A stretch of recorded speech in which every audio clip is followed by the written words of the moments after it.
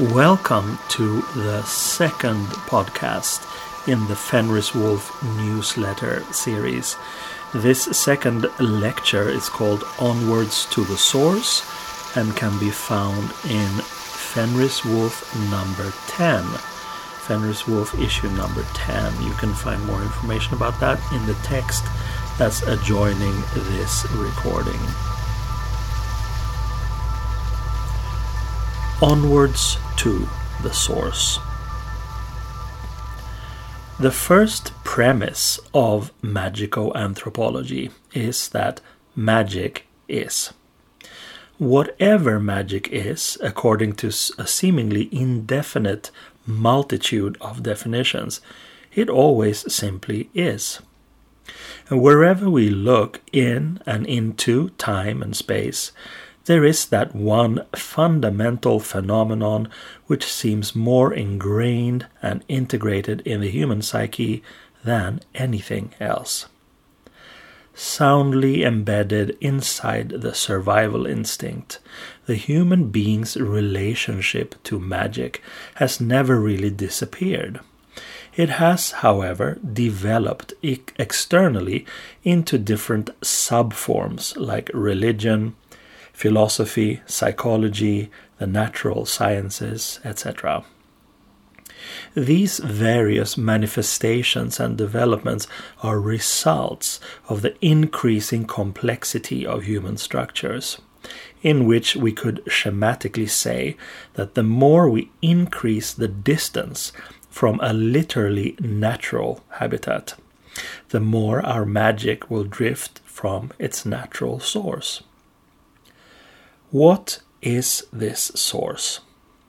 It is the link between the human mind and all other sentiences, meaning the roots of magic are embedded in the individual's connection to a holistic, intuitive, instinctual understanding of itself.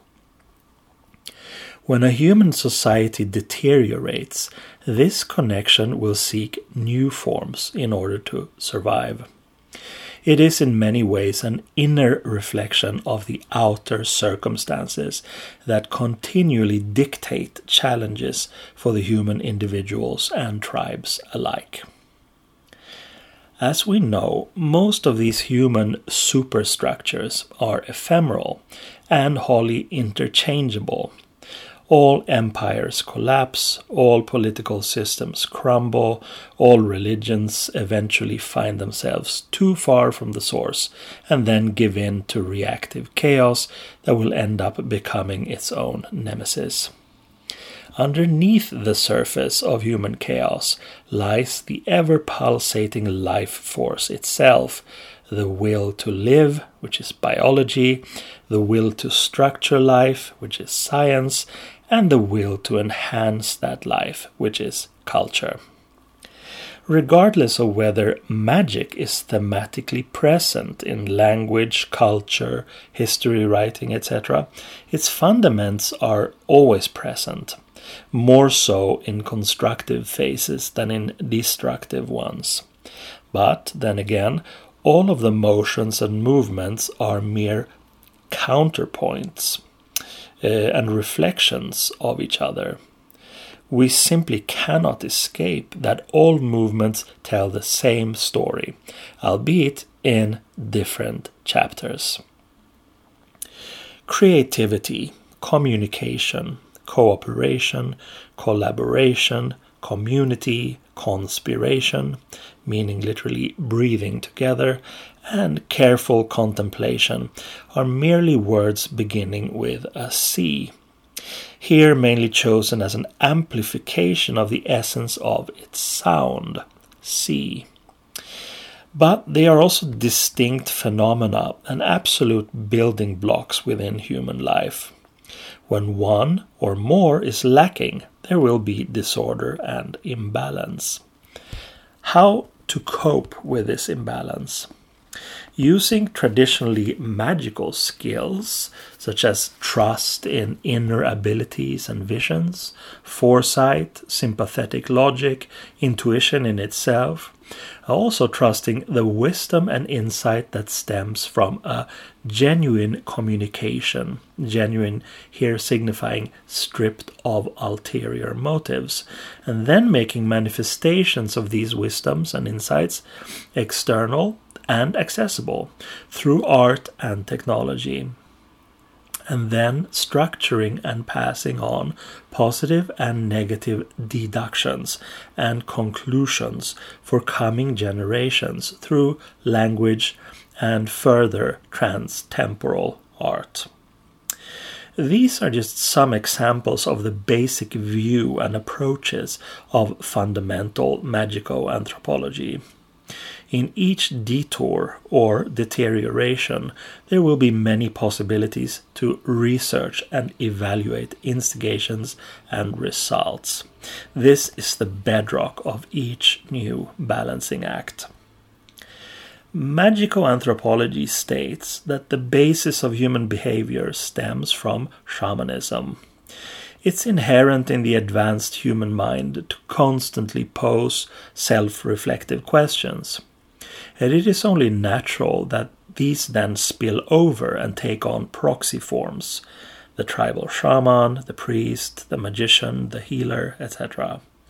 But the need to ask existential questions is a unique trait for all human individuals, and this is very much the key to the constant development of human intelligence. As the simple techniques and wisdoms of globally present shamanism have been pushed to the side in favor of organized religions and psychologies, the trust in proxies rather than in one's own conclusions have greatly increased. But this does not in any way decimate or diminish the original human needs.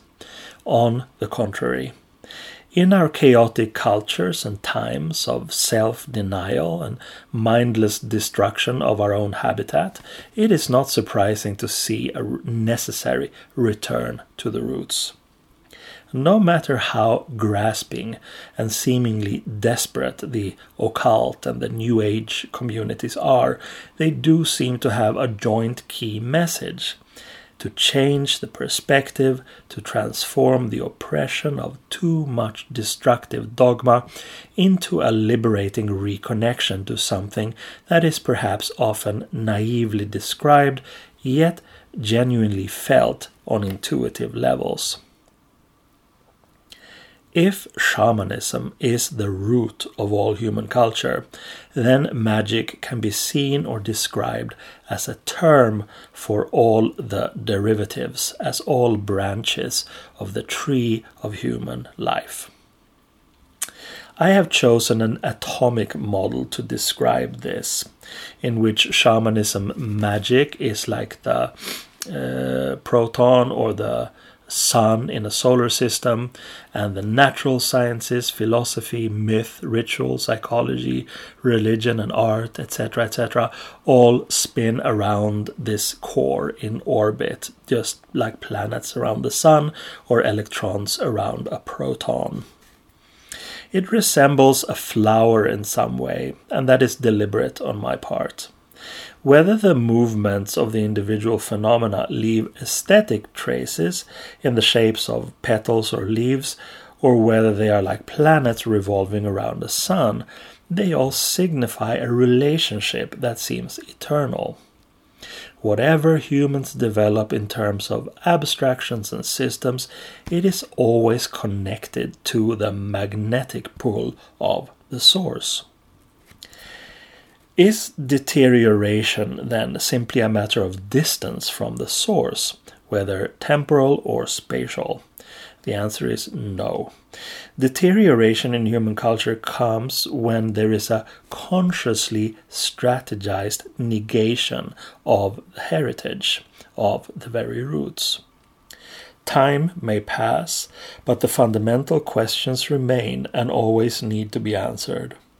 When a proxy structure becomes too enamored with itself and the power it wields, its capacity to genuinely help humans understand themselves automatically decreases rapidly, both in the small, individual, and in the big, communal pictures. The proxies will then also actively discourage any individual quests or adventures to find out more. In a similar way, space may pass by or in the human perspective.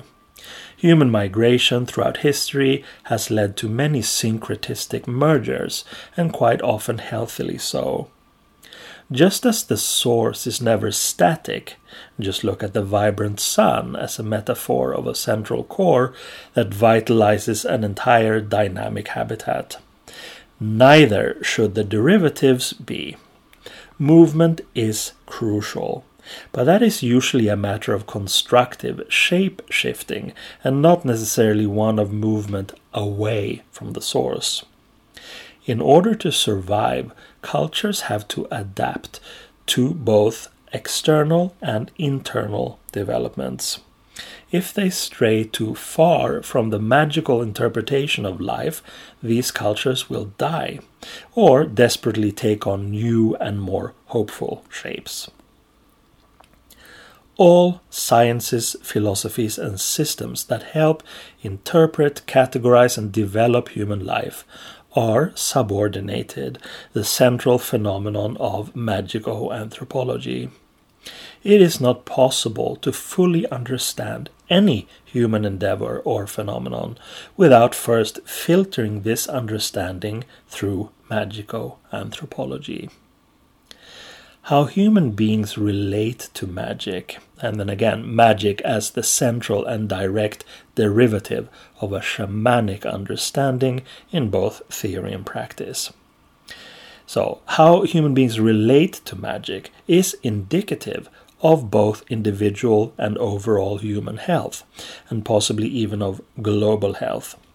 Each individual human being inherently and instinctively understands this as a child, interpreting signals through an enchanted or ensouled filter. As this filter is usually and unfortunately ground down and removed, discouraged because of arbitrary cultural preferences, the child learns that the sense of wonder that he or she could notice when looking at the big picture with an open and uninhibited mind is, according to the peers, simply untrue. This, of course, creates an unhealthy imprint in the child to not trust him or herself, nor the big picture, but instead rely on culturally imposed proxy interpretations. It is interesting to see how the power of myth transcends even these imposed boundaries. Parents happily tell the same fairy tales to their children that were once part of the cluster that they themselves had to abandon as they grew up. If myths aren't necessary to our survival, they simply wouldn't exist and still feel resoundingly relevant. Anything of mythic value is directly connected to the shamanic source and hence to our survival. Magico-anthropology isn't necessarily the study of magic itself. That could today be regarded as belonging to the study of religions, as there are many similarities. Much of the organization of magic in history, in groups, orders, societies, fraternities, etc., runs more or less parallel to the formation of new religions, for instance. There is also very often a similar corruption within magical communities that eerily mimics that within religious ditto. It is the same phenomenon over and over again. When there is an individual dissociation from the source and its fundamental expression in shamanism, the looming structure or system will all too gladly usurp and integrate this individual in its far too often self-serving and draconian schemes. Magico-anthropology focuses on the very link itself. Not merely on the corruption of it, of course, but also the study of pristine and healthy connections and expressions, such as in art or myth, that is conscious of and encouraging a re-docking to the source in individual lives.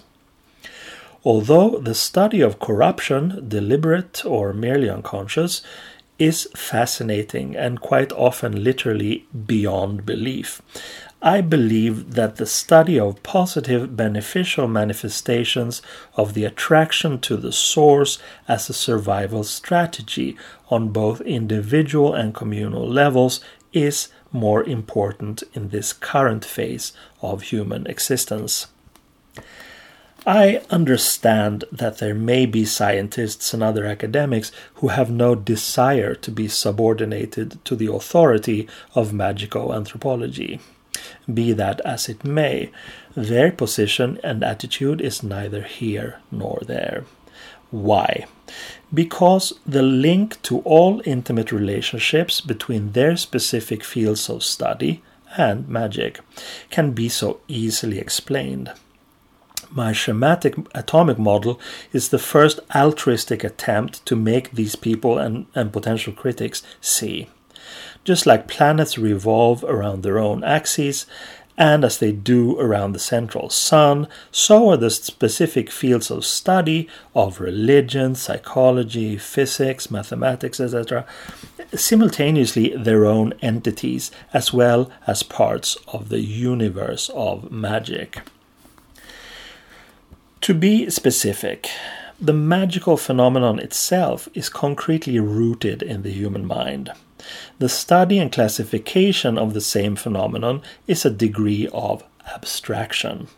Regardless of whether they are concrete or abstract, all research systems are geared towards reaching the same moment, the ecstatic truth of revelation, preferably embedded in further revelatory contemplation or meditation. Transgression of the rational mind is the single most important key to this ecstatic truth. Cultural differences may apply, but the dynamic is always the same. Each piece of learning we can utilize today together stems from a single human mind working in magical ways, and then sharing the results with a community. Whether it's faith in the sun, in ancestors, or in statistics, as in empiricism, the process is exactly the same.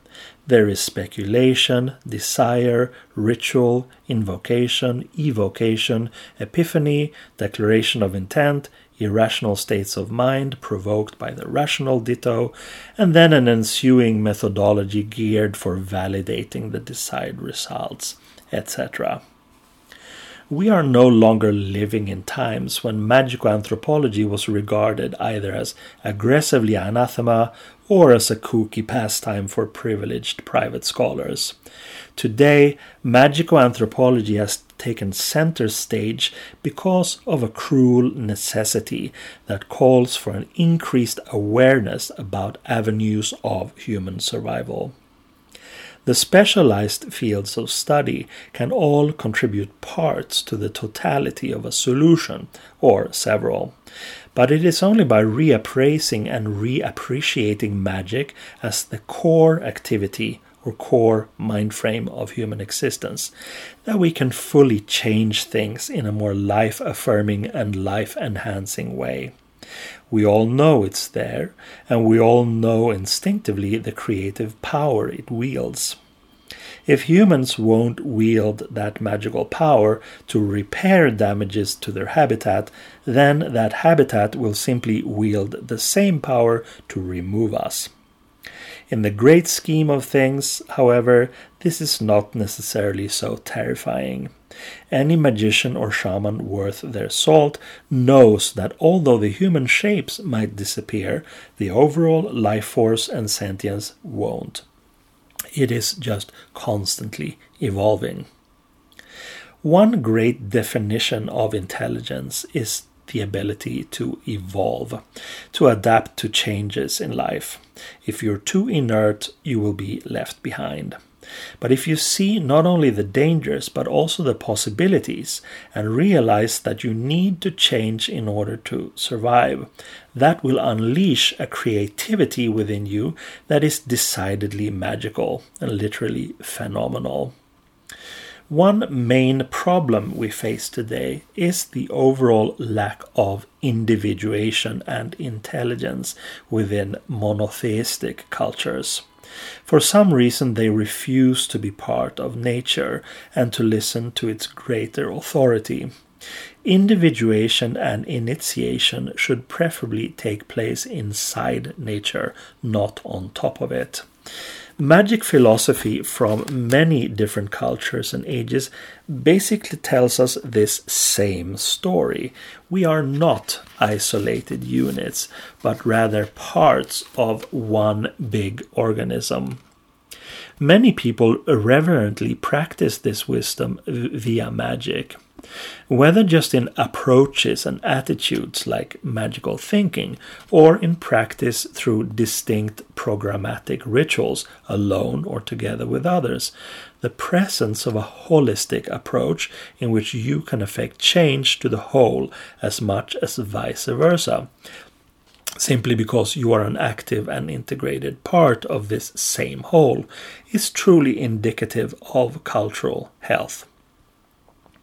If and when the phenomenon of magic is demonized or ostracized as merely an isolated curiosity, this is indicative of cultural malaise and disease. By childishly clinging to materialism and rabid monotheism, the most ardent critics of the holistic approach display a similar death drive to historical figures like Nero and Hitler. The destruction of their emotionally compensative visions leads to a desire to destroy the entire world. Instead of realigning themselves and rejoining the life-affirming core, they decide to fully separate and counter-strike against the very core itself, always with tragic results for themselves and many fellow human beings. I strongly suggest and recommend that all students, teachers, scientists, researchers, etc., within the academic worlds of the natural sciences as well as of the humanities immediately adjust their work, so that the quintessential question is contextualized within their own field. Magic is, but how is it relating to what I'm studying? The relationship between magic, magical philosophy, magical approaches, etc., and the human being's attempts to survive is as fixed and solid as anything has ever been and ever will be. The humanities have tried to express phenomena along the way, as the natural sciences have tried to classify them.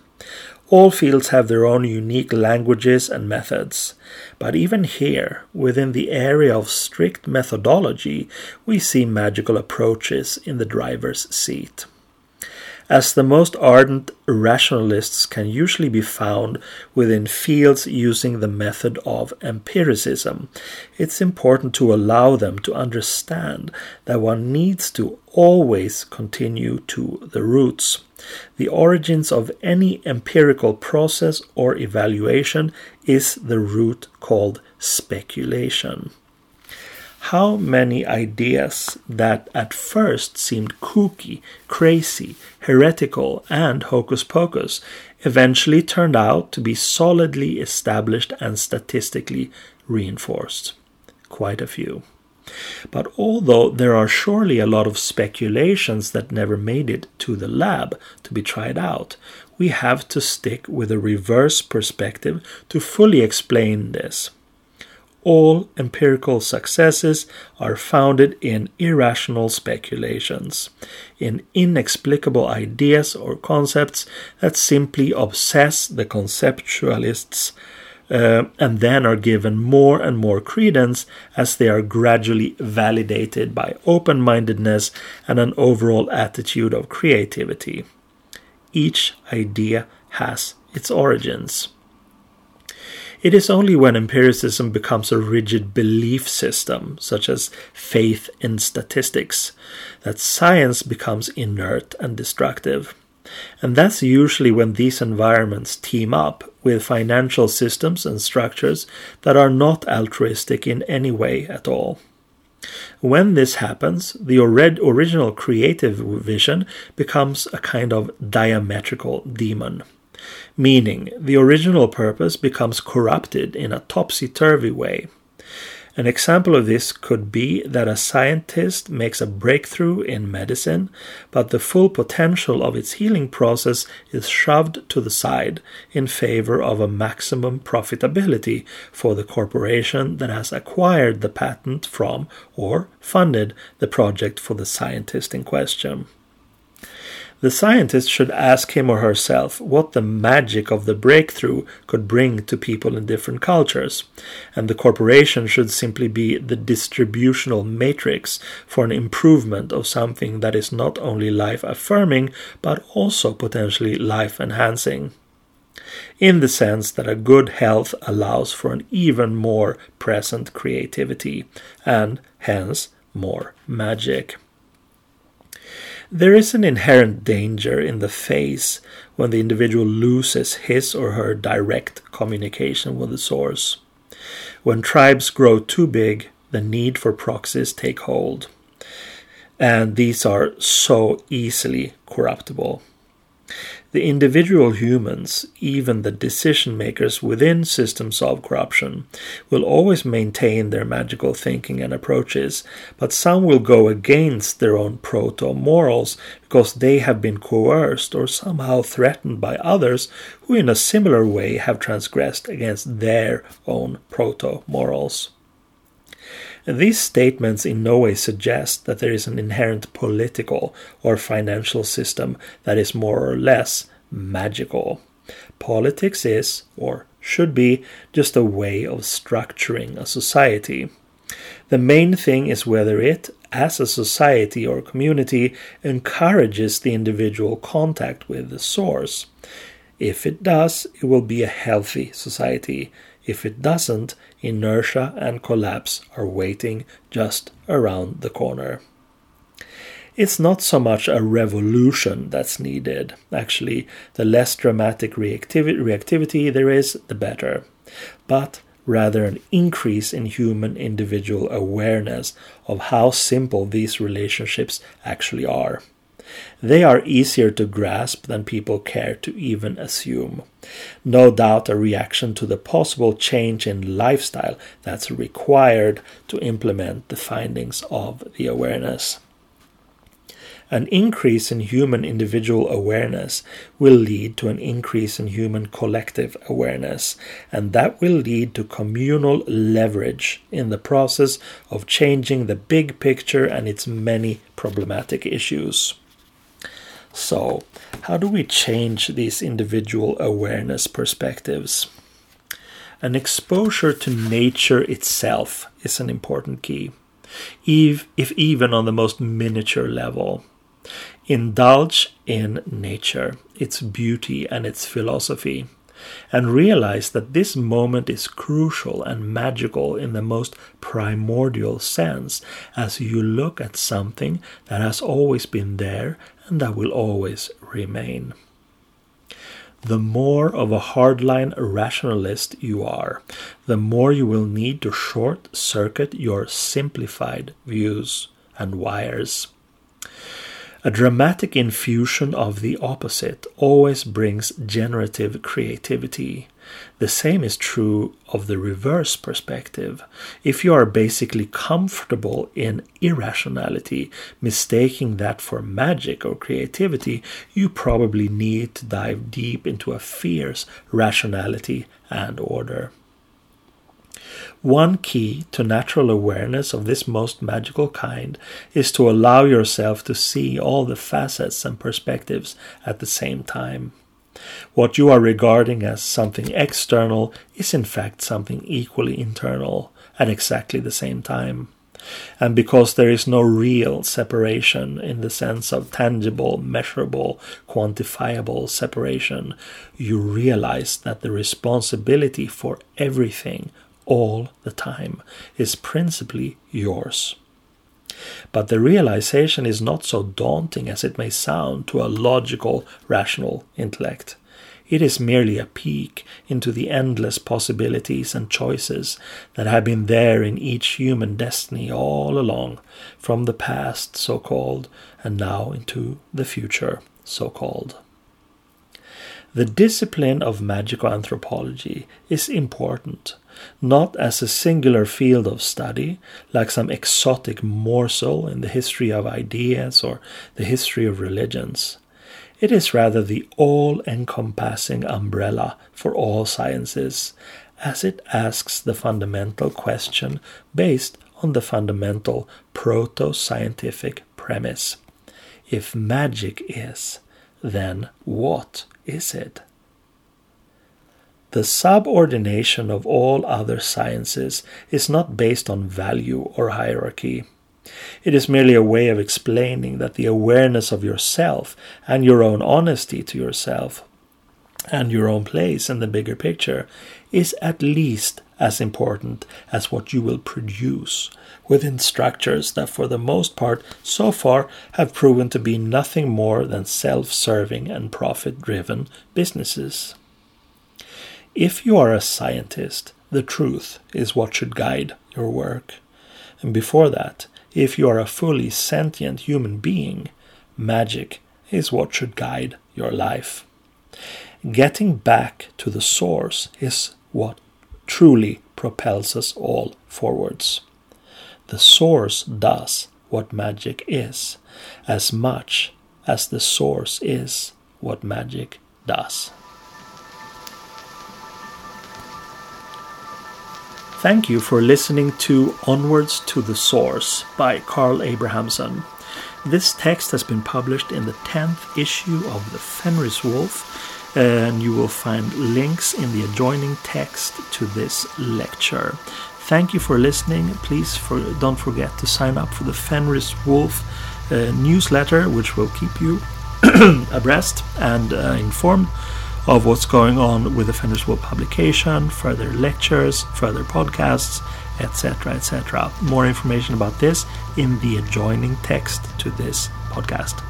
Thank you very much. Bye-bye.